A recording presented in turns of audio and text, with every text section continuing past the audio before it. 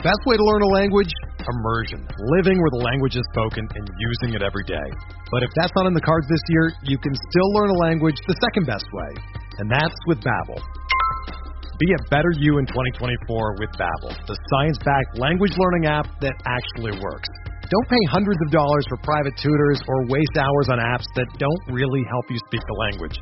Babbel's quick 10-minute lessons are handcrafted by over 200 language experts that help you start speaking a new language in as little as 3 weeks. Babbel's designed by real people for real conversations, and their tips and tools are approachable, accessible, rooted in real-life situations, and delivered with conversation-based teaching, so you're ready to practice what you've learned in the real world. Here's a special limited-time deal for our listeners. Right now, get up to 60% off your Babbel subscription at Babbel.com/BlueWire. That's 60% off at Babbel.com/BlueWire. Spelled BABBEL.com/BlueWire. Rules and restrictions apply. This is Greg Olson, here to tell you about my new podcast, TE1. On the show, I had a chance to talk to my fellow tight ends who have revolutionized the position from an extra lineman to a dual-threat superstar. And just like my guests have changed the game, this year NFLSundayTicket.tv is revolutionizing your NFL viewing experience. Stream all the live, out-of-market NFL games every Sunday on your favorite devices and never miss a moment from your favorite players. Visit NFLSundayTicket.tv and use the promo code GREG88 at checkout and get 15% off your subscription. That's NFLSundayTicket.tv and the promo code GREG88. Subscribe to TE1 and get NFLSundayTicket.tv, an unmatched dual threat.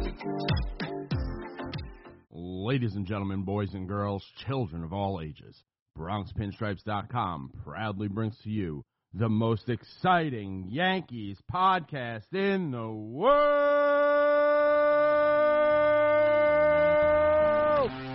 George's Box. All the dramatic things I've ever seen. It's George's Box. Goodness gracious.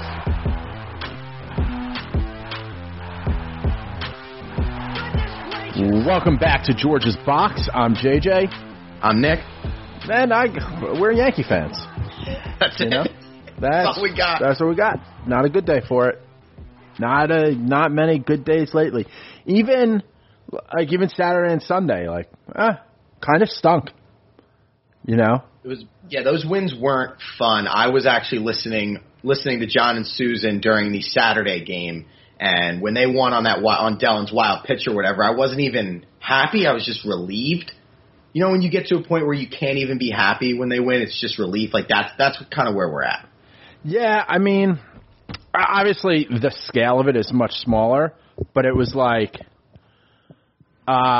Jeter's last home game. I thought I'd cry or something like that, but just the way things happened, it was just so much shock, and it's oh, well, it's over. You know, this emotional buildup. And then, yeah, I mean, these come from behind wins are it's cool, but it's not oh, we got down out of nowhere. When you're down big in a game and you come back and win, it's not quite as big when you got swept the day before and you've just lost a billion games in a row. Friday specifically took any momentum we were going to get out of that weekend. I mean, to lose both of those back-to-back and blow late leads, it was very Mets-like, ironically, because we were playing them.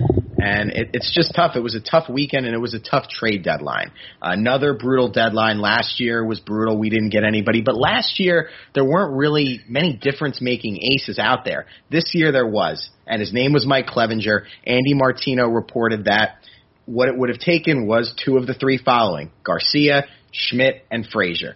I would give all three of those for Clevinger in a second. I would give two of those for Clevinger in half a second.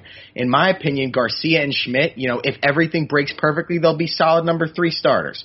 Clint is a bat-first corner outfielder. Those are kind of a dime a dozen, and you have a chance to go out and get a top 10 pitcher to slot right behind Cole in the playoffs. To me, that is an absolute no-brainer. I have no idea why Cass didn't pull the trigger there. I think, and so here's the thing. There are going to be people, when you say what you just said, and when I say what I'm about to say, which is in agreement with you, that people are like, oh my God, how can you, what, are you crazy? How can you, Garcia's the next Pedro Martinez, because someone tweeted it one time, and then Pedro tweeted at him after the game, and he's had one start. Like, that's what you're going to get. Because people are stupid. But, yeah, listen, Schmidt, has looked good in a little bit we've seen of him, at, where, you're getting minor league highlights and stuff. Garcia, a lot of hype, came up, delivered. It was big. It was good. Can we stop that baby banging? She's trying to be a judge, so we're working on that. And you just, if you get Clevinger and now you've really solidified, not just for this year, but for the next couple of years, you've solidified the front end of your rotation. And with the idea of now you've got Sevy coming back as your number 3. That's a great 1, 2, 3. And all you've given up some possibility. And if Schmidt or Garcia go out and win, 3 Cy Youngs, I'll be shocked.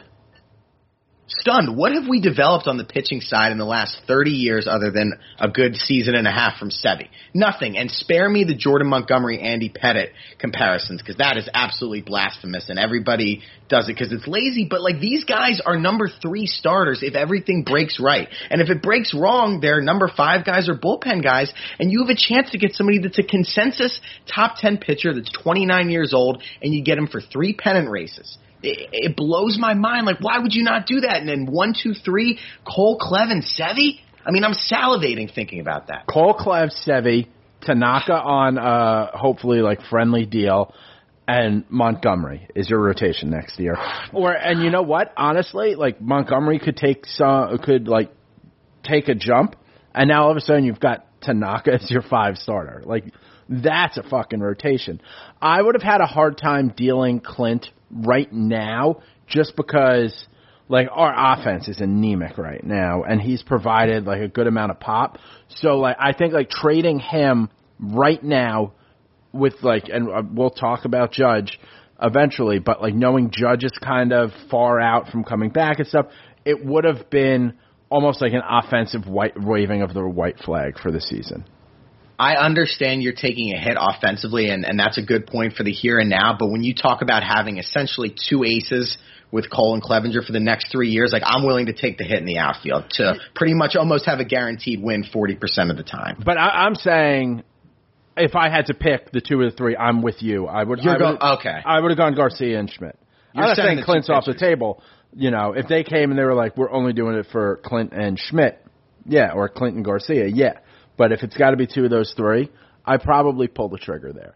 I'm not super upset in general that they didn't make a ton of moves. It was tough watching. I felt like every time I refreshed my Twitter feed, the Padres got better. Dude, they were insane. They went full nuts on the table, man. I think they made 7 trades. Yeah, it was. I saw something. It was 5 trades in 3 hours. And people were kind of gushing over how many players they gave up for Clevinger, but what nobody realized is they hung on to their top 7 prospects. They gave away a bunch of lower-level lottery tickets, and it was a quantity over quality thing. You got to think we could have worked something out in some way. And to your point about Frazier, we've been much better at developing bats than developing arms. I don't trust our pitching prospects because we haven't developed any good ones. It's pretty simple. Yeah, Sevy was, the big one that we were developing. And, he's been mediocre at best. Yes, there have been some flashes of greatness, but there's been times when he's had to go to the bullpen. He can't pitch in the playoffs. Montgomery just hasn't done anything yet. He hasn't done enough to be this is a success story. Right, this is Andy Pettitte. Exactly. So we end up in the free agent market, and we will again now.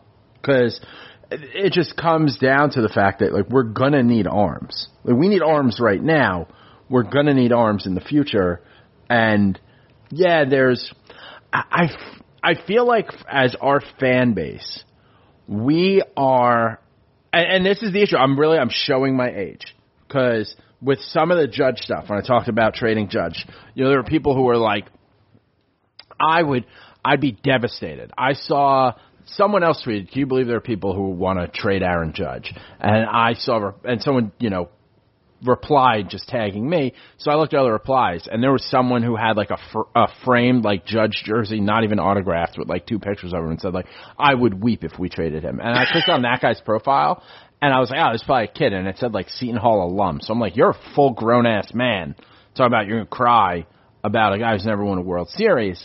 And I feel like for our fan base now, I'm 35, but a lot of people in their 20s who maybe hardly remember 2009 or, definitely don't remember the last dynasty.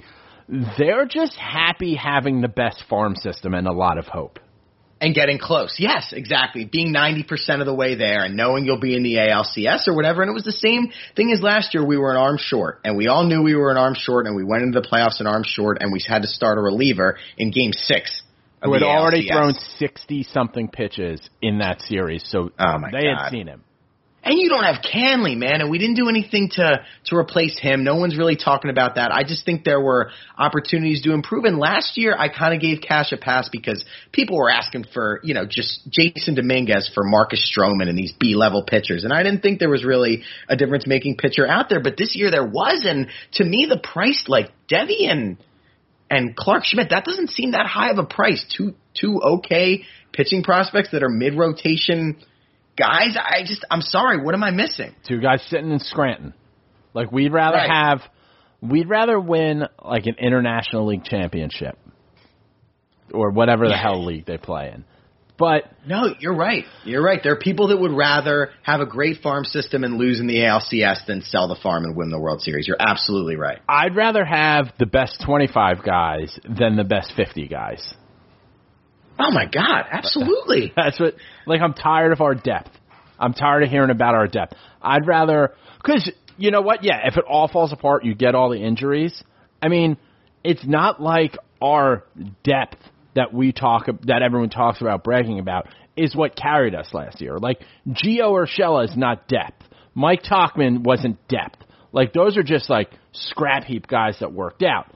The depth is getting guys like Schmidt, Garcia, King, Florial, like bringing those guys through is depth. But they can't all be all-stars for the Yankees. One, they're not all going to be all-stars. And 2, there's just not enough, there's not enough positions. Like the basketball thing when they get the super teams, like there's only 1 ball. How are they going to make it happen? Like there are only 9 spots on the field.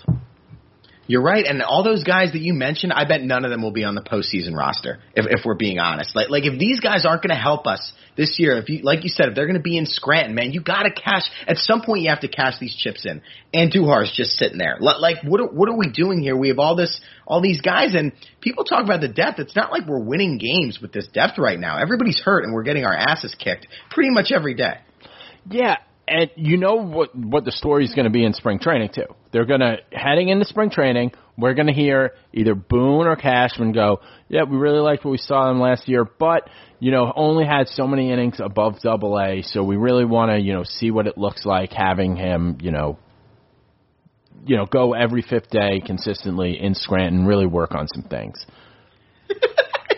You can already see it. You can already hear him saying, oh, well, without COVID now, we got a full year to prepare. It's our 2nd year of the new training staff. We've really figured some things out. Aaron Judge or Stan have lost more weight, like whatever bullshit they're going to spin. But these are just injury-prone guys, and I don't think it's going to really change that much. I mean, these are guys that get hurt and stay hurt.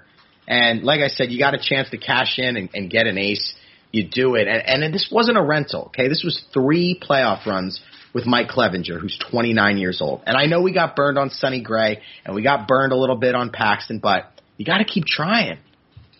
Yeah, I mean, and I don't know how, Paxton was good for us, heading into the playoffs, helped, get us there. So I'm not going to say, that was a terrible trade. Like, we took a shot. We got something out of it. It hasn't worked out. Who knows? Maybe he comes back and he's Superman, but, you gotta take another shot. A girl breaks your heart. You don't just go, I'm gonna sit at home. You gotta give it another try. keep going out to the bars. And whether you're an analytics guy or a traditional stats guy, Clevenger is pretty much top 10 in everything since 2017. FIP, XFIP, ERA, adjusted ERA, whatever your stat is, strikeouts per 9, he's up there. So it really tough for me to pass on him. And it's different than last year in that I still think we can win the World Series. Last year when we didn't get another pitcher and we didn't have a guy like Cole, it was hard for me to convince myself that we were better than Houston. This year, I still think when we're healthy, we're the best team in the AL, but they're not playing like it, man, and it's scary. And I mean, when we're healthy, does that even happen again? Right, when is that?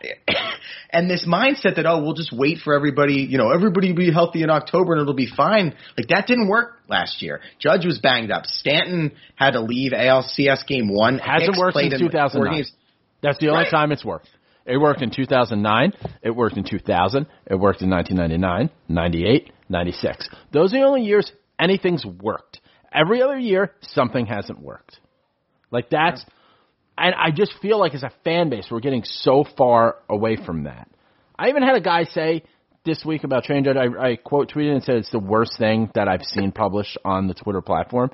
I'd rather see Judge in pinstripes for his whole career than win a championship. What the fuck are we even talking about anymore? That was the stupidest thing I've ever seen. Like, it was insulting to see. It was insulting. Because we stink as a fan base. No, we do, and there's definitely there is that gap, like where me, and I'm not as old as you, but like I'm 28. I don't remember the dynasty that well, but I remember like 2000, 2001, like that group, and obviously 09, and like the way that me, you, or Rich will talk about things compared to the way some of these 17 or 18-year-olds will talk about things is just completely different. Like, and I keep hearing this, well, next year we'll have Sevy and it'll be a full season. Like, people are already giving up on this year. You can't have a dynasty until you win one fucking ring. This group hasn't even gotten to the dance, and we're just assuming we're going to have this long window and we're going to have all these championships. Like, open your eyes. We haven't even come that close. And guess what? Like, the Dodgers are good now. The Dodgers will be good next year. The Padres are good now. The Padres are now going to just get better. Like, everyone's just worried about the Red Sox. That's the thing. Everyone just gets blinded by the Red Sox. Or now I see people go, even in our Bronx Pinstripes chat, I saw someone go, well, we've got a better record than the Astros. Who gives a fuck? Like, I'm over the trash can thing. I'm over it. They're not taking any awards away. They're not taking away a championship. Who gives a shit? They're not in our division, but everyone just thinks Red Sox, and that's why we're getting fisted by the Rays. That's why the NL West is just getting better. The AL Central is creeping up there by, getting better. You've got Chicago playing well. The Twins are always, someone to battle with. The A's have COVID, are hardly playing games. They're in first place, and they're always there. And, we're just getting fisted on a weekly basis by the goddamn Rays. And everyone's just like, but wait for October. That's when Judge is going to shine, if he's there. Yeah, and it's a top-down thing. It's Cashman thinking long-term. It's Boone giving everybody rest days. It's these players not wanting to play banged up. From the owner all the way down to the guys that work at the stadium almost, it seems like there's this lack of urgency and there's this thought, we'll be around. This is a really long championship window. People were saying that in 2017. We'll be back. In 2018, we'll be back. And we have not gotten to a World Series. It's extremely frustrating. And you said the Rays are fisting us. I mean, they are embarrassing us. They are bullying us and kicking the shit out of us. We haven't even been close in a lot of these games. It's not like, we were a single or two away. Like, they're blowing us out. Game's over in the second inning. It's terrible. And talking long-term, guess who has the number one farm system in the majors? It's the fucking Rays. Yeah. So they're not going anywhere. Well, because the Rays are like a prison team. Like San Quentin has like a baseball program. They're trapped in fucking Tampa, every one of those guys, and they're just trying to get out. That's all. They're just trying to Shawshank their way out of there by hitting doubles or taking fucking cold deep. And, we always say as the Yankees, you get everyone's best punch. And these guys are ramped up to give their best punch, but it's kind of shifting from that and the idea of like, they're a hot team to a certain point. You're just a good baseball team. And that's what they look like. And people make excuses like, the Rays get a bunch of bloop hits. They got a lucky bounce here. That's because they put the ball in play every single at bat, and they never strike out. And when every batter puts the ball in play, you're going to get more hits. It's not rocket science. You have a better shot at getting a hit by putting the ball in play than watching it go straight down the dick and walking back to the dugout. That's your George's Box analytics. Yeah. I mean, that's science right there. That's some advanced analytics for you. Brutal. And when you look around at the players on the team, everybody except for DJ LeMahieu and Luke Voigt has either underperformed or just hasn't played. Like Judge and Stanton were good when they played, but they're out. And everybody else, Glaber underperformed. Terrible. Gary, awful. Hicks, awful. Gardner, awful. It's what it is. You know what I miss about being a Yankee fan? Just kind of knowing what you're going to get. Even when you have a guy who's like mediocre, you at least know you're going to get that. But it's such a revolving door. Like, I don't really know what I'm going to get out of fucking Jody Mercer. I don't know what the hell I'm getting, from Estrada. Like, yeah, oh, great, he was the best guy at summer camp. But I'm talking about being the New York Yankees and having Major League Baseball players on that team. It's so hit or miss. And, like, Hicks will hit a big double and then just, like, watch a pitch down the middle with the bases loaded the next at-bat. No, he's been awful. And we have way too many guys with batting average starting with a 1. Gary, Hicks. I mean, there have been other guys. Gardy, I think, is hitting like 180. Like, guys, you can't even fucking hit like 220. Like, we're in the ones, like you said, we're the New York Yankees. And you look at the bottom of some of these lineups where it's like, I don't know, Kratz, Wade, Estrada, 7, 8, 9. You're like, we got no shot. Who the fuck are these guys? I guess it's one good thing about not being able to go to games is not being able to see the Jumbotron where they have the lineup with the batting averages and just being like, we don't have a single guy batting 300. Oh, not even close. I don't know if we even have any. Well, DJ. I mean, DJ, yeah. But I mean, there's been other in some of the lean years of like 2015, 2016. You'd go and you'd be like, we have nobody doing anything here. And then we'd be playing some bullshit team. Oh, the Royals are in town. And it's just like, oh, great, they got 2 guys hitting 330. Yeah, post Cano, like Judge and Sanchez, that whole 14, 15, 16. I mean, Judge isn't hitting fucking 300.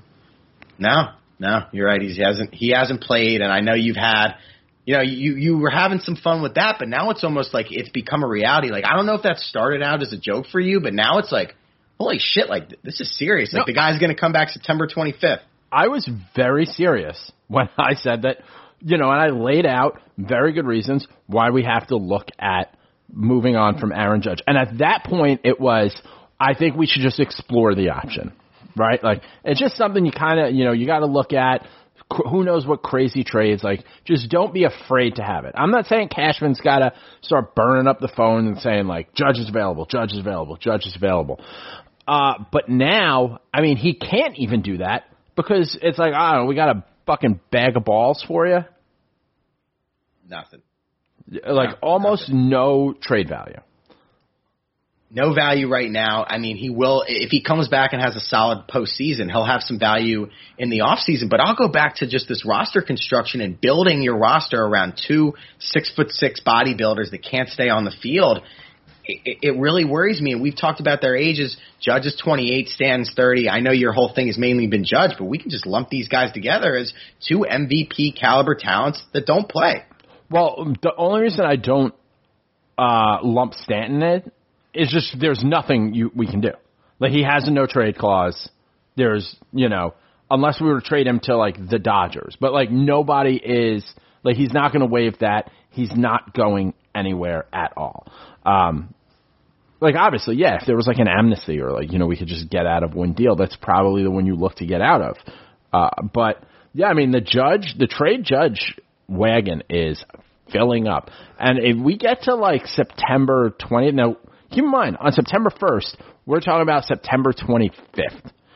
If we get to, like, September 20th, September 22nd, and he's not down in Scranton, like, getting good workouts in, doing something close to the equivalent of, getting those 2 at-bats in a double-A game. Because we're skipping the whole, with the format of this season and there being no, real minor leagues, not that there would be in September anyway, we're skipping the 3 games in Scranton that he would get. And we're just going from the, like, let's just make sure he doesn't fall apart in Trenton for 20 minutes. Like, that's what we need to be seeing at this alternate site. And, I mean, when you start talking about September 25th, that's 2 days before the season ends. We're really playing with fire. you're absolutely playing with fire. And the people, like these idiots on Twitter, they're like, as long as he's back in the playoffs, it's fine. Like, guys need reps, man. And they've already been robbed of a ton of reps earlier in the summer. We did, the whole thing's been fucked up. You're expecting the guy to come back September 24th and just start hitting bombs. Like, that's not how baseball works. It's not how it works. It's a game of repetition, and you need to play. And him and Stanton just don't get the reps. And I will give Judge credit. Like, he tried to come back. He came back. I know it didn't work. It blew up in his face, and it ended up costing him more. But he was burning to be out there. He went out there. He tried. It didn't work. But at least he showed some fire. And like I said, with a lot of these guys, it's like, all right, Stan was supposed to be 3 to 4 weeks. It's been 3.5 weeks. Where you at, buddy? Yeah. I mean, we heard, wasn't he supposed to be back like this week? So I actually was listening to the Fan for a little bit before we came on here just because Cashman was on there, and he said Stanton was probably about 10 days out from today. So I guess, next weekend, I think we play the Orioles the weekend of the 12th. He'd be back for that series. He said Glaber hopefully by this weekend when they're in Camden Yards. So, hopefully you see them. Britton is activated tonight, and Higashioka, if you care about that. I kind of like Kratz better as a backup. Yeah, I mean, I think every statistical thing, like every measurable is Higgy, and everything when you're playing for the future. But, like, for right now, because there was talk that, well, what are they going to do? Do you just, let Kratz walk? But when you've got Garcia, he's going to have to make another start Friday. Kratz has, he's been serviceable. He's out there, he's mixing it up. He's, putting the bat on the ball a little bit, giving himself an opportunity, but he also has like a bond with Garcia where, do you give a 21-year-old in his, his second start, do you say this guy's his personal catcher? Not out loud, but kind of. Dude, in 60 games, whatever's gonna help the guy. And Kratz isn't obviously a masher, but if you watch his at bats, he rarely swings at balls outside the zone. He's usually at 3-2. Like, at least he's getting the guy to throw pitches. My memories of Higgy hitting are, he takes a pitch down the middle and then pops up the second pitch. Like, I've honestly never seen the guy work any kind of count or do any kind of damage at the plate. So I'm like, if I had to pick between both of them, I'm taking Kratzy. Well, yeah, I mean, I think as you start to think about, like, next year, it's like, you're going to bring back, what's he going to be, 48 next year? You can't build a future around Erik Kratz at this point. But, I mean, Gary hit that grand slam, but, I mean, he's still a disaster. He's been awful. He has been awful. And I'm the biggest Gary defender. I'll wear it. He has completely sucked. He has the 6 homers. But you can't be, like I said, you can't have a batting average starting with a 1. He's hitting 140. And there was, like, even with that grand slam, there was an attitude about the way he left the box that he doesn't deserve. You do not deserve it with what you've done so far, offensively and defensively. That grand slam pretty much summed him up. I mean, he's boom or bust. He is the only catcher, and I've said this till I'm blue in the face, that can hit a baseball 470 feet. He's the only guy that can do it. Like, he has an unreal gift at the plate, but those connections, those blasts, those jackpots are so few and far between now, where last year he hit 34 homers and you could live with it. You could live with the strikeouts. You could live with everything else because the guy hit a homer every 8 games. But now it's like, all right, once every 2 weeks he's doing that, and it's not enough. Yeah, sometimes I need a catcher who's just going to hit the ball 120 feet over third baseman's head, and just with a guy on second base, and then we score a run. That would be nice. It's frustrating and it's confusing trying to figure out how the Yankees are going to score with runners in scoring position, but ordering from DoorDash is easy. You've counted on restaurants. Now they're counting on you.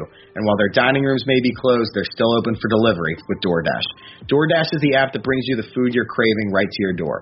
Ordering is easy. Open the DoorDash app, choose what you want to eat, and your food will be left safely outside your door with the new contactless delivery drop-off setting.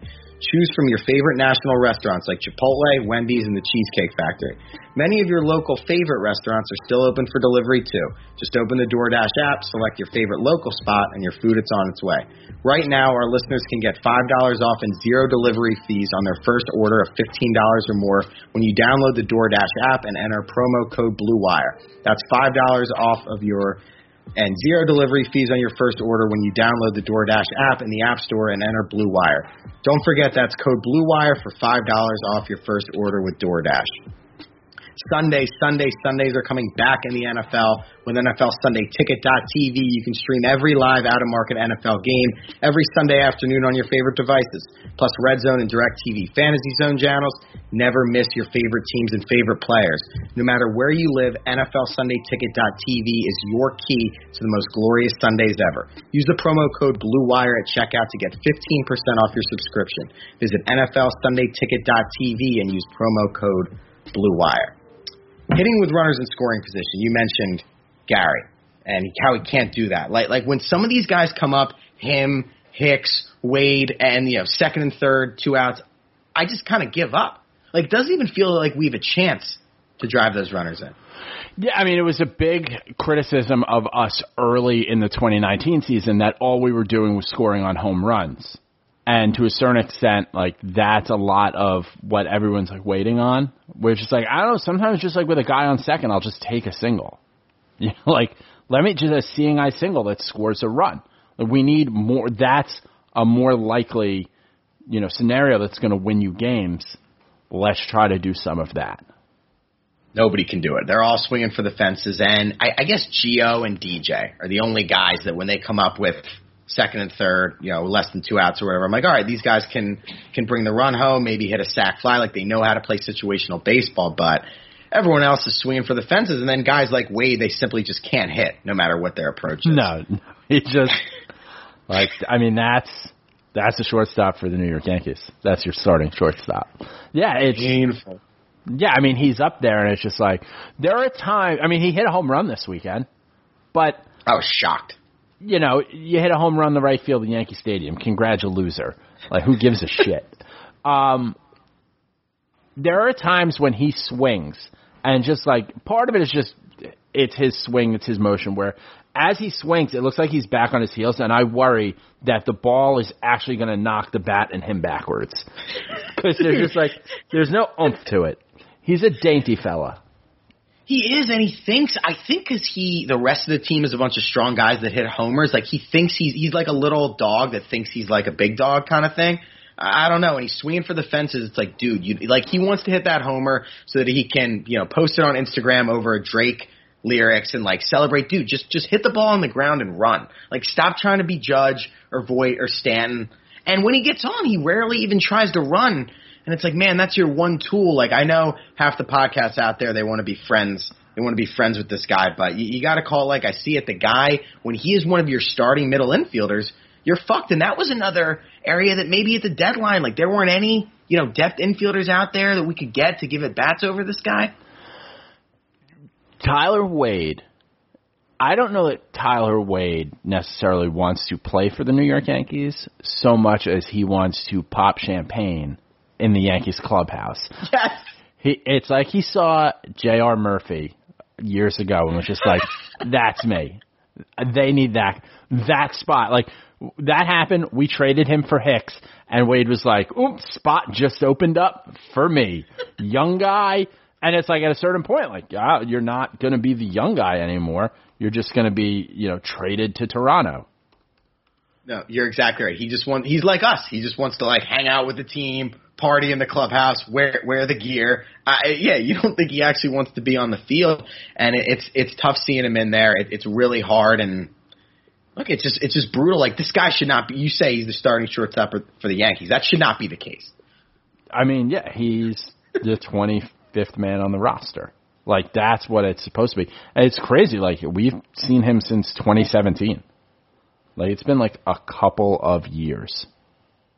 He's been around a while, and it's easy to pick on him, and we're being a little hard on him. But like the regular guys, the guys we should really be mad at, and we are at are the Hickses, the Sanchez's, the Gardners, like the regular players that are healthy, that are supposed to be picking up the slack, carrying the load, and they're not doing shit. And you got to think, I mean, especially with Gardy, you have to think this is it, right? Yeah, I mean, that's like, you want something better for a guy on his way out. Like, even though we lost in 2001, like, you think of like Paul O'Neill out there in the outfield and the stadium going nuts for him. And, it's a tough way to go out, but, went out close to on top after, a number of years on top.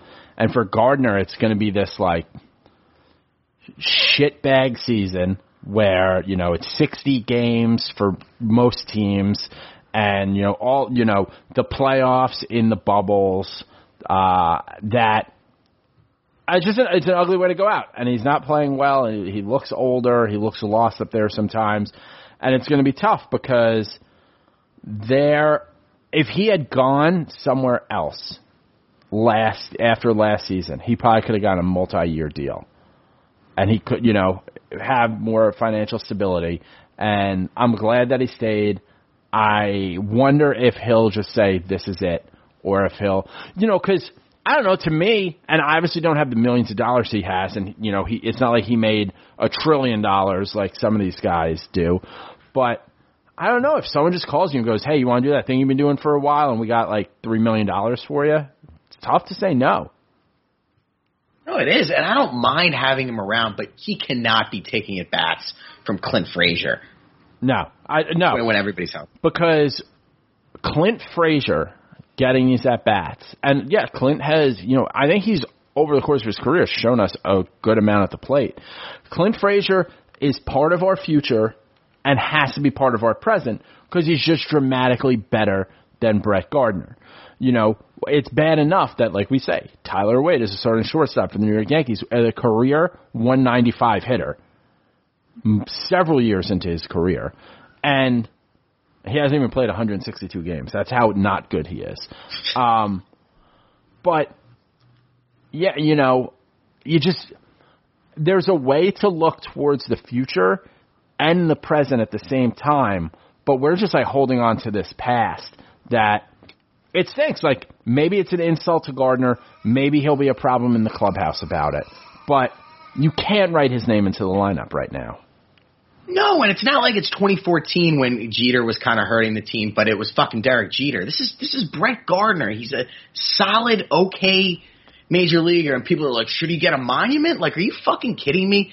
Are you kidding me? Brett Gardner with a monument. So this isn't a guy that it's worth losing games. A one-time All-Star Brett Gardner. He was solid. I like Gardy. Like, I respect his game. He's an incredible defender. He hustles. He stays healthy. But come on, man. It's 2020. I think he just turned 37. There are better options out there. Speaking of underachieving, shitty outfielders, Mike Tauchman. I mean, what the fuck, man? This guy, I don't think he's even hit a ball to the outfield. And just Tyler Wade in the outfield. He's just Tyler Wade on grass instead of dirt. Except he doesn't have the cool hair anymore. Because he went with the American History X look in fucking COVID.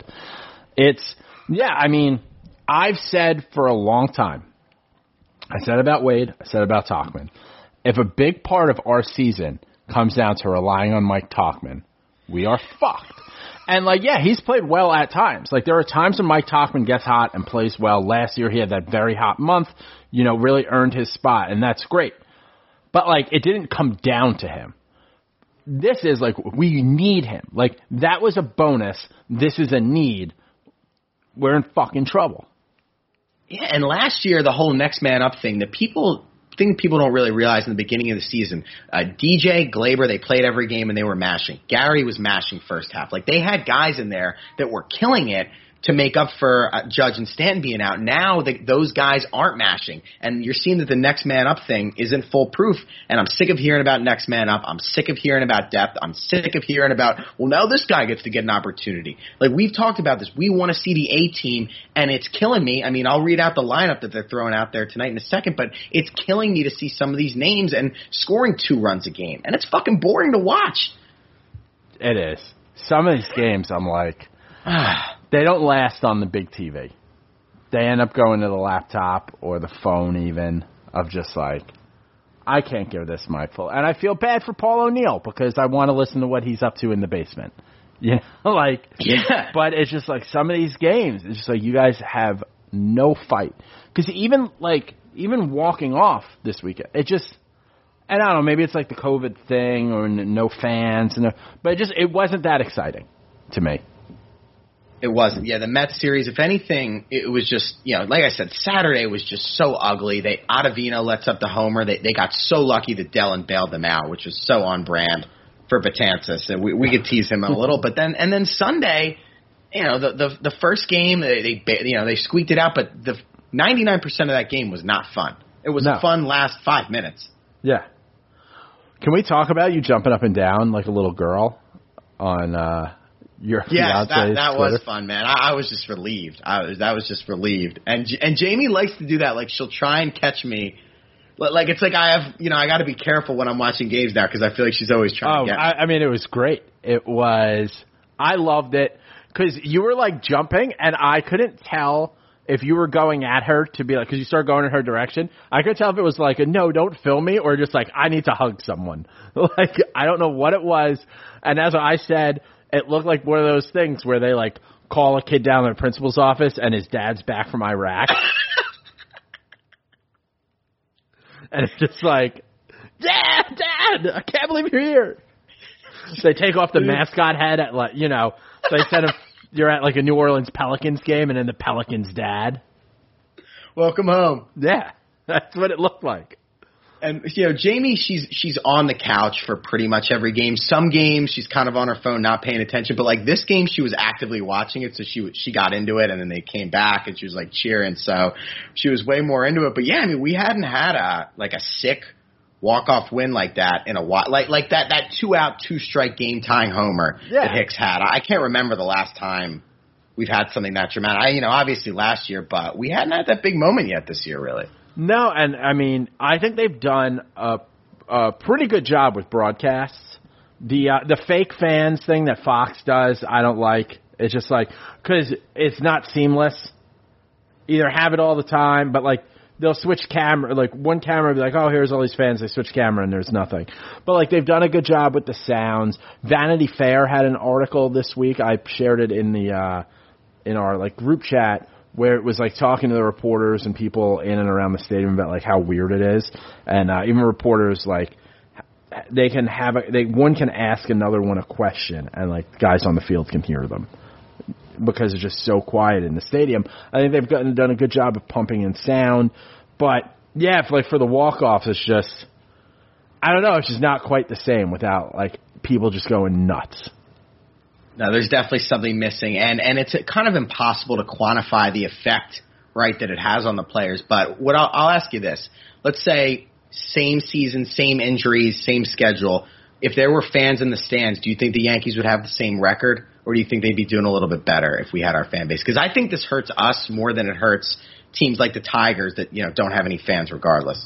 So, yeah, I mean, because, especially if it was a 60-game schedule – and there were fans there, yes, it would be more crowded. Like every game would have a bit more people there than like a football game. Like almost. The Tuesday night games would be full, just because people are going. Especially if it was like, let's say for some reason, just like when the season started, like COVID wasn't a thing people had to worry about anymore. So it went from being like cramped up in the house to like, oh, I can go to these. I think it would be nuts. It'd be a nuts atmosphere. Yeah. I mean, even Judge talked about it earlier this week, or late last week.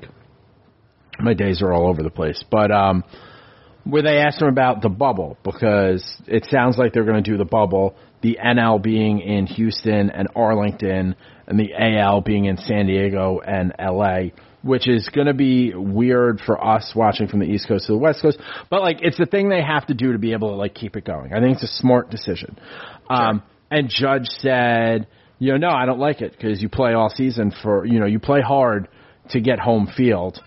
And so, like, you want the home field. And now you've talked about the, sleeping in your own bed, saying hi to your own security guard, which I think are big. But he was talking about it like as if there were going to be fans back or, as if we would have home field in anything at this point. Because right now it looks like we're batting first. Yeah, and I think that's contributing to their kind of lack of urgency. It's like, okay, we're going to be in Anaheim or whatever. Regardless, we'll play who we play. Does it really matter if we hit in the top of the inning or the bottom of the inning? And that's gotta. I have to think that contributes to this mentality that they have this year. Yeah, I mean, let's be honest. Cole gets booed last night, and he did it. And like, I mean, if you see the post game, like. Cole, I don't worry about because he owns it. Like, he was up there. He looked like he wanted to cry talking about how bad he pitched. But, like, some of these guys just need to get booed. And maybe some guys need to cheer. But, like, some of them just need to get booed. Put in their place. little dose of reality. And a lot of people are freaking out about Cole. He's let up 12 home runs. He's got a 3.9 ERA. I think people were kind of expecting Houston, Garrett Cole, 8 shutout innings every time. I'm not too worried about him. How are you feeling about Cole overall? I'm not worried at all because, I want to win this year, but I don't get lost. It's from a rational standpoint, I can't get lost in the 60-game weirdo season when we're talking about a guy who has 1 billion years left on his contract and is one of, if not the best pitcher in baseball. So, it's going to even out. Someone today was talking about, all the home runs that he's given up so far. And he's given up 8 home runs so far. No, what is it, 12? 12, yeah. 12. So he's given up 12 home runs so far. He'd be on pace for, in a regular season, to give up 50 home runs in a full season. But you got to keep in mind, you're playing under these weirdo circumstances, which even as locked in of a guy as he seems, there's a global pandemic going on. There are no fans. He just had a newborn. People are getting sick. There's a lot more added to his day-to-day life and all of our day-to-day lives that I'm not going to worry too much. Also, he said the last 2 starts have been bad. The one before that wasn't great. But, he battled.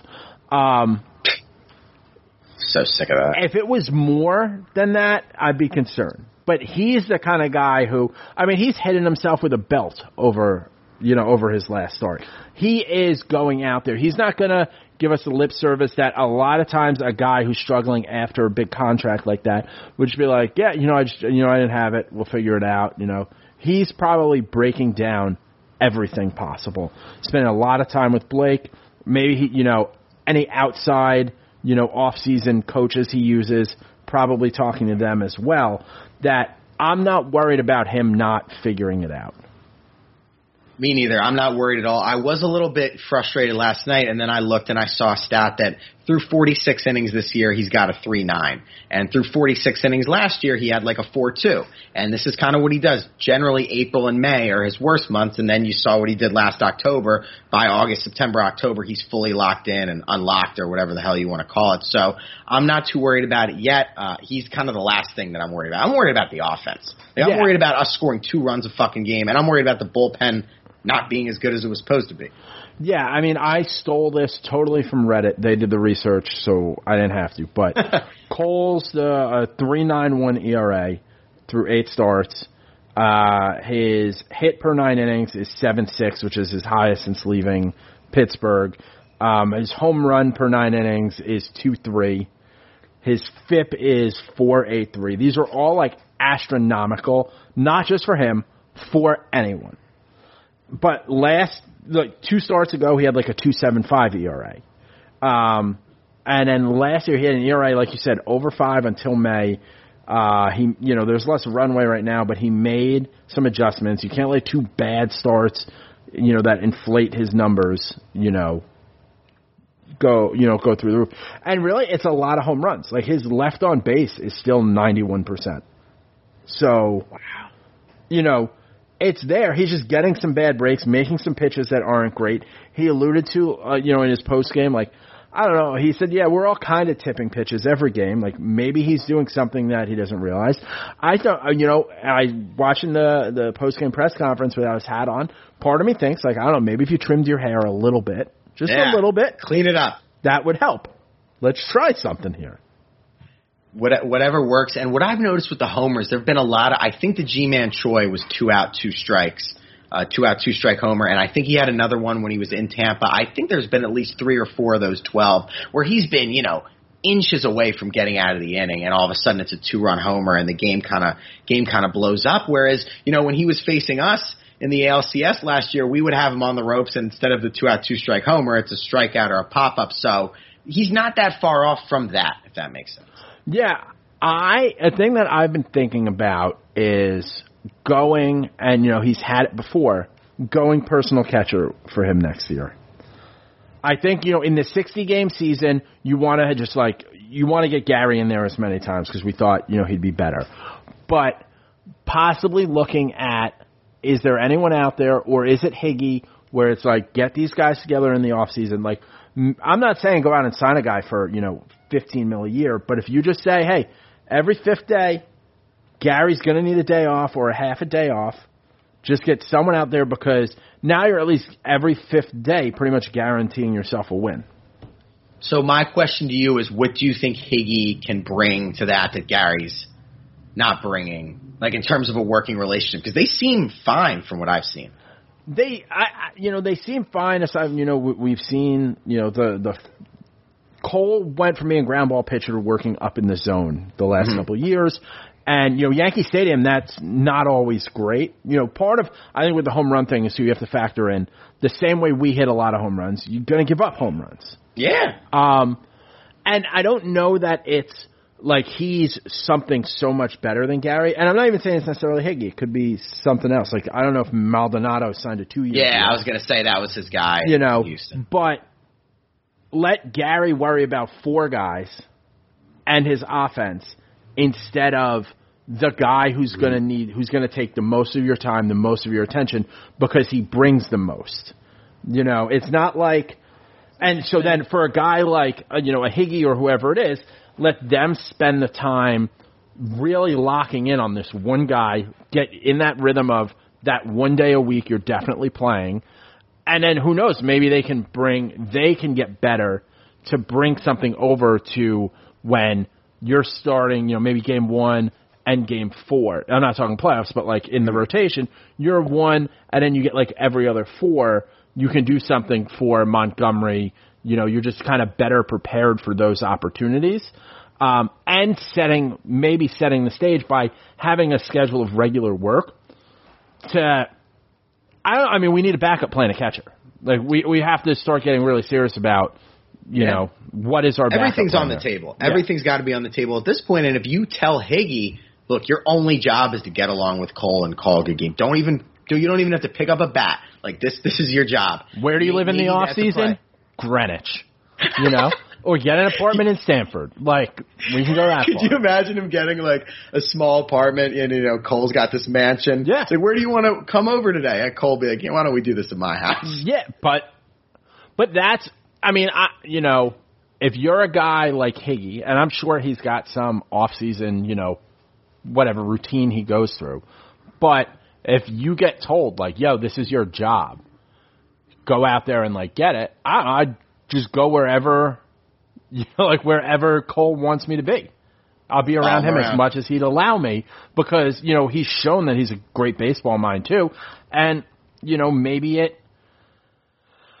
I don't know. I mean, you mentioned it a couple weeks ago. That's what has gotten in my head is like, is it too much for Gary? So maybe we can find a way. And is it taking away from Gary's bat? That's what I'm saying. That's the real thing. Maybe it brings if he doesn't up have to catch cold. Yeah. Maybe it brings up someone else's bat because they're just viewing the way pitchers approach the game differently, focusing on just one guy who's the best to do it. No, you're right. I think everything's got to be on the table. I do think Cole's going to figure it out. And then, the other big news is it looks like Steve Cohen's going to buy the Mets. To be honest, I don't really care. I didn't grow up in New York. I don't hate the Mets that much. Like, I don't like them, but I don't think about them. So they're not in our league. They're in the NL East. I kind of got nothing there, but I'm sure you have more thoughts on that as a New Yorker. It's much easier knowing that I do not and probably will never again live in New York City. It's much tougher as a Yankee fan because, forever, the Mets are dog shit. The Mets are a dog shit organization. They have been for a very long time. And, maybe it is just the World Ponds, but also, I don't know, I think the orange and blue are fucking gross. So... Bad color scheme. Yeah, you would hear it. I think the Knicks uniforms are gross. It just doesn't do it for me. But these... when they make the World Series in 2016? 15. Everyone, all of a sudden, it went from, one day, no one's wearing any Mets stuff, to the next day, every lady on the subway has Mets earrings. It's just so, where the fuck have you people been? And, being in New York, it's going to get tough for Yankee fans, because even when, Because what it is, the Mets are still a little brother. I don't care how much money he brings to the table. You still have to get the right guys in the place to make the decision. You can give anyone a checkbook and they can fuck it up. Like, people have done it a billion times before. I mean, Brody has done an awful job there for them, and you end up with another Brody, you're in 2-3 years of fucked up shit. But I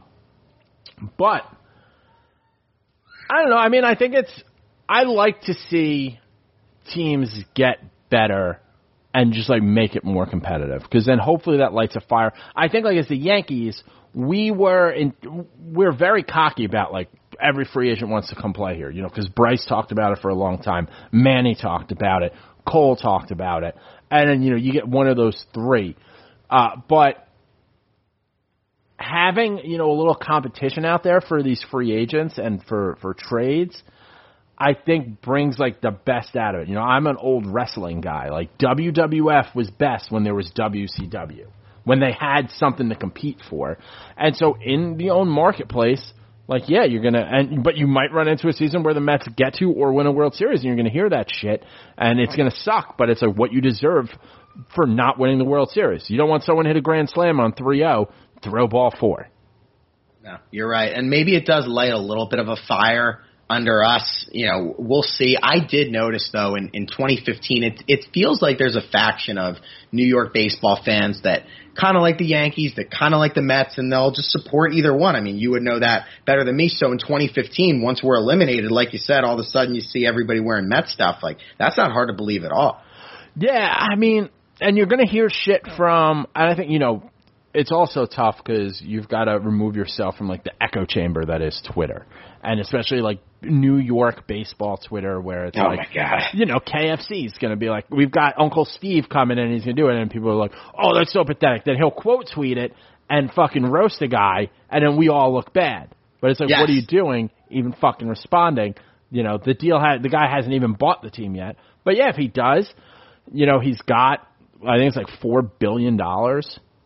So, well, he's a wild dude. If you learn, like, they show some like ugly art shit that he's bought for a ton of money. One time he paid Guy Fieri to take him on a diners, drive-ins, and dives like special like trip through Connecticut.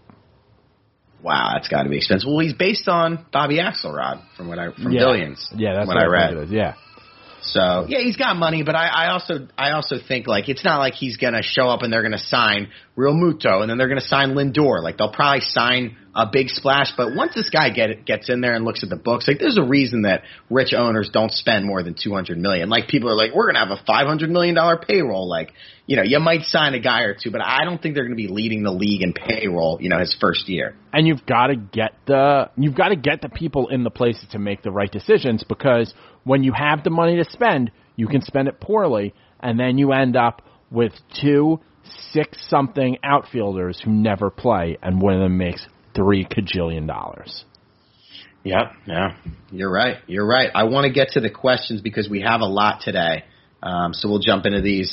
Kyle Radley, who's always chiming in, 27 games in 27 days in September. We're 19-14. Predictions for final record and where they'll end up. I'll say 35-25 in the 4 seed. 35-25. That would mean that we're going to only lose 11 games the rest of the year. Fuck. I mean, that would be good with the way this team's playing. Yeah, like, it's kind of a little too close to 500 for my liking, but I like to think. I thought we were going to lose 10 games. I thought maybe, like, if you told me we lost 14 games, especially after, like, the first week of the season, like, if we didn't have that hot start, we are cooked right now. Yeah, and I mean, 16-6. Right now, we're 4.5 games out. Like, if we win these 2 games, and yeah, we're only 2.5 out, we lose both or we split, we're 4.5, 6.5 games out. Like, the division's gone. We're on the road. Gone. We are the visiting team. We won't have the tiebreaker either against the Rays. Remember, they've already won, so we'd have to have a game better than them. So the division's not happening, which sucks. I would say second place and the 4 seed. And I guess with the bubble, it doesn't matter as much, but it's still frustrating. And then we got Zach Wood. Do you take Gardner's club option for the sake of outfield protection? And then he talks about all the games the other guys missed. I still say no. I can't watch him hit anymore. No, I mean, I'd rather I would rather have a younger guy out there because the odds of Gardner finding the 2017, 2018, 2019 Magic at 38 years old are, you're a better shot of finding something mediocre from, playing a guy like Florial every day or playing Clint Frazier every day. Because you've got Hicks, we're not, let's say for next season, we don't trade Judge. Because I think the Yankees are going to, try to make it work, and I think he'll have to put up some numbers before it's even out there. And I think with Judge, it's got to be one of those things where it just happens. It's kind of got to be out of nowhere, it just happens. It can't be lingering for weeks. It'll get ugly. So you have an outfield of Clint, Hicks, and Judge. With Stanton maybe getting some time, and I would just go Judge and Stanton back and forth, DH and right field. Yeah, no, I'm cool with that. Maybe Florial becomes a factor. Yeah, and then, I think that's your depth is a guy like Florial. I think he's got, I don't know how fast he definitely runs, but, I think he's got some speed, so that kind of fills that young speed outfield off the bench that, especially as you get into, now I'm talking a year from now, as you get into September, those are the guys that you look to have. You need one of those guys headed into the playoffs who you can put on and he's taking second base. Yeah, we're going to need one of those. Tauchman will obviously be a depth piece next year, you would think, as well. James Campbell says, how many more games can we lose to the Rays until Nick has a meltdown, or are we past that point? Meltdown was Friday afternoon. Once Chad Green blew the first game, they were dominating. I think they were up 4-0, and we ended up losing 6-4, and I kind of just got really frustrated. I was watching on my deck, slammed the door, just kind of paced around here. I'm not a yeller, I'm not a screamer, a thrower of things, but I was just kind of just clenching up and just really... And then you get pouty. You get pouty. I do. I think that, you know what? If you look at your text from me, I think I texted you during the meltdown. You know what? I can find it since he asked about this. Where was this? Okay, Friday at 8. Oh, here we go. Friday at 6:49. Dude, we're a fucking joke. And you said we suck so bad. So that's exactly when it was to answer the question. There you go, James. And then Jay Mess says, do the Rays deserve our pinstripes until we can actually compete? I mean, they're fucking embarrassing us, so I guess so. I mean, it's not even just a best punch thing anymore. They're just a good baseball team. I mean, and who knows? Half of them won't be on the team next year. But the new guys will come in and hustle. Yeah, because they have the best farm system in baseball. And they it's not just right now they're ranked number one. They consistently have a top farm system because they know they're not going to sign anyone to an extension. They did Evan Longoria that one time.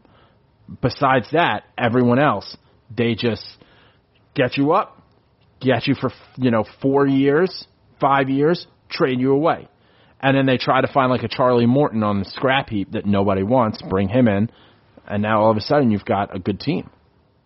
And they cash in too, how they got Meadows and Glass now for a washed-up Archer. The guys that they trade, they win the trade. So, yeah, they deserve the stripes. It's everything. They do everything that we try to suck Cashman's dick for. Because, Tauchman will go 3 for 4, and we'll be like, oh, my God, Brian Cashman's the fucking best ever at this. But it's I don't know, they're getting, multiple all-star seasons out of guys in trades. They got the depth, they got the prospects, and they do have the number one prospect in the entire sport. It's Wander Franco, I think his name is. So, yeah, they're going to be an issue for a while. Mike says, are fans overreacting? Our last 24 games are against Baltimore, Toronto, Boston, and Miami. We should be fine record-wise. No, because I want to win now. I want to see our players now. I don't think we're overreacting, man. We had high expectations. What do we have, 10 games against Toronto to, finish the season? It's Yeah. Yeah. I mean, they're 1 game behind us. These aren't walkover. The Marlins battle too. I'm not penciling any of these in. I mean, I guess Boston's kind of an automatic win, but yeah, but you never know because that's one where that could be a best punch game. They're going to hit us with their best punch because there are guys that are playing to get traded or earn some playing time or whatever it is. So you're still going to see some excitement out of them. And the Marlins are a playoff team right now. Dude, the Marlins are a playoff team. The Blue Jays are a team that we talked about before the season being young, dumb, and having nothing to lose. Like, could they? They're a crash the playoff party? seed right now. They're the 8 seed. Yeah. No, exactly. I'm not penciling any of these in as guaranteed wins. Carlos Hernandez, Yankees can't win against winning teams. Any concerns with the playoffs coming up in 3-4 weeks? Yeah, I mean, we can't really beat aces. Like, Glasnow is shoved against us every time. Snell cooked against us. Like, I'm concerned about our ability to handle elite starting pitching. Yeah, I mean, it had kind of been our MO for a while that, like, if you give us an elite starter, we're going to knock the shit out of him. You give us a guy we've never seen before, they're going to throw a no-hitter. And now we're just it's just happening on both sides. Like, offensively, we're not there, or it's very late in the game where we're getting to, like, a really diminished bullpen like the Mets.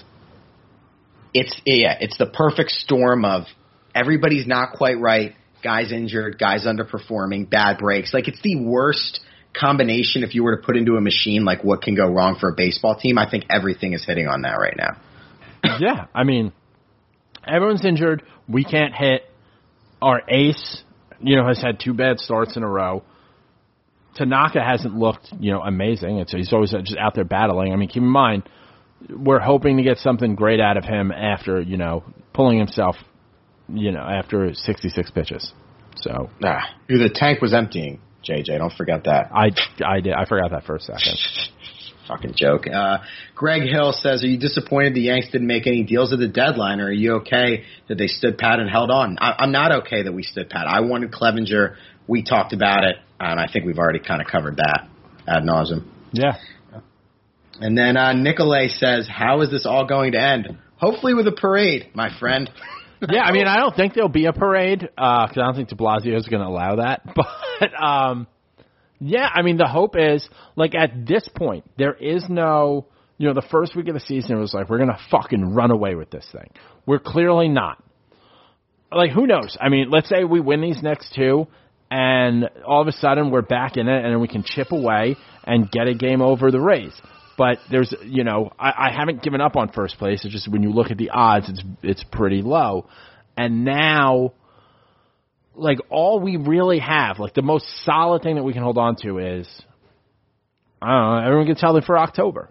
Like, that's all we've got. And if we do, though, yes, we could take off and win this fucking weirdo tournament, and you can leave the pinstripes at home for that first round because we've got to go in there and battle our asses off. Or, unless we get the 4 seed, but right now I think we're the 5 seed. I forgot how big of a deal that is with the first round, because I guess that would kind of suck to be hitting in the top of the inning every inning for 3 games.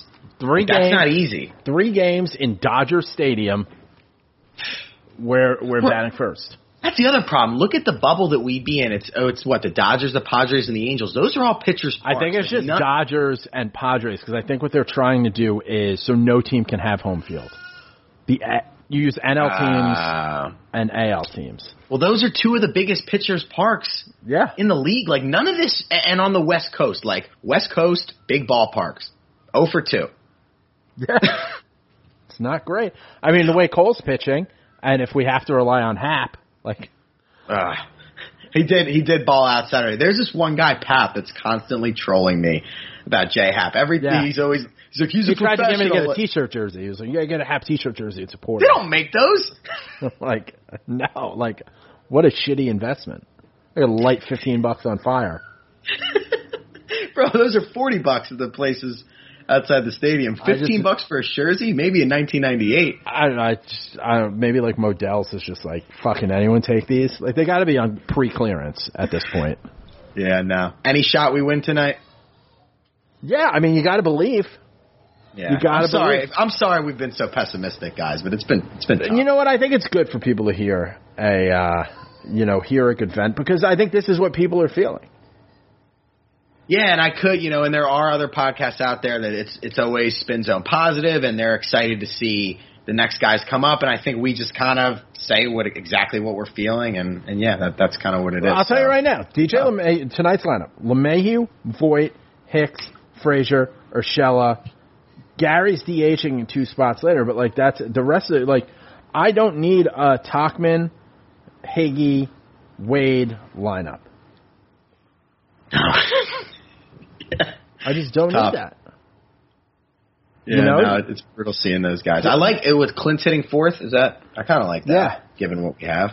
Yeah, I mean, just let him just go out there and ball at this point.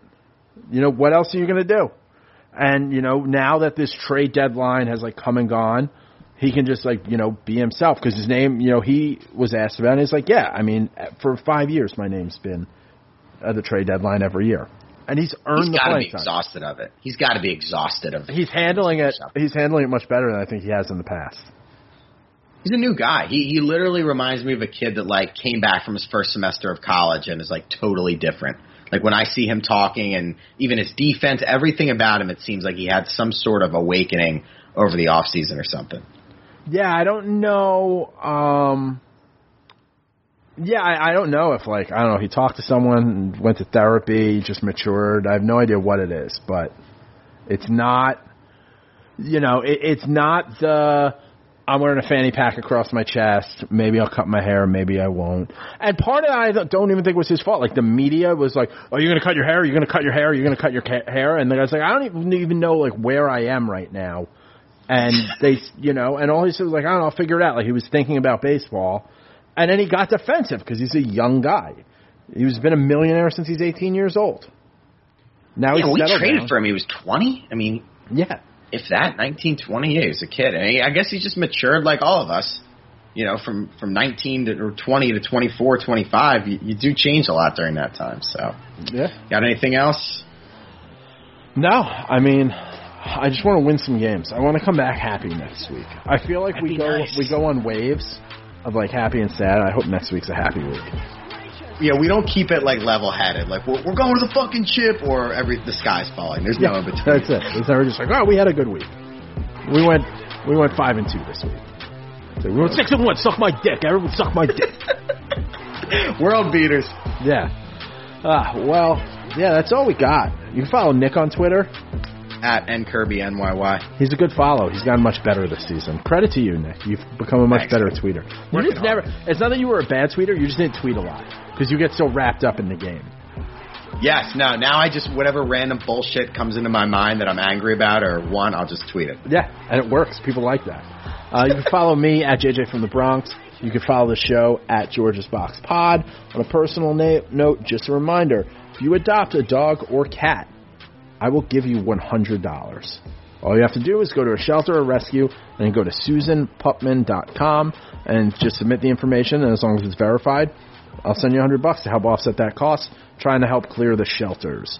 But yeah, like Nick said, you know, we hope this whole thing ends in the Canyon of Heroes and COVID's clear, and we'll see you at the parade.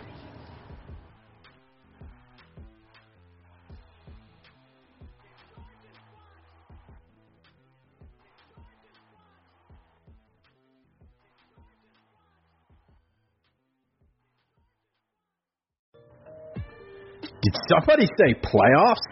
NBA and NHL are playing for the gold, and our partners at BetOnline have you covered. Get in on all the action, including a new NBA bracket contest with plenty of chances to win. MLB season is pushing in the fall, and there's no shortage of ways to bet with hundreds of odds, futures, and props. So take advantage of the return of sports, and remember, the casino never closes. Check it out all day, all night. Go to betonline.ag and use promo code BLUEWIRE to receive your welcome bonus. That's betonline.ag, promo code BLUEWIRE. BetOnline, your online wagering experts. betonline.ag, promo code BLUEWIRE.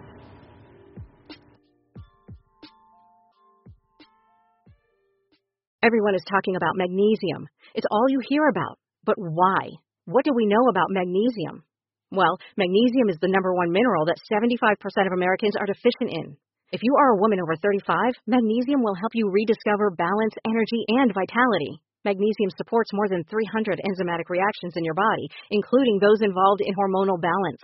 From functional medicine doctors to mental well-being and female hormone experts, we all know that magnesium is the one mineral to improve all aspects of well-being and health. But which one?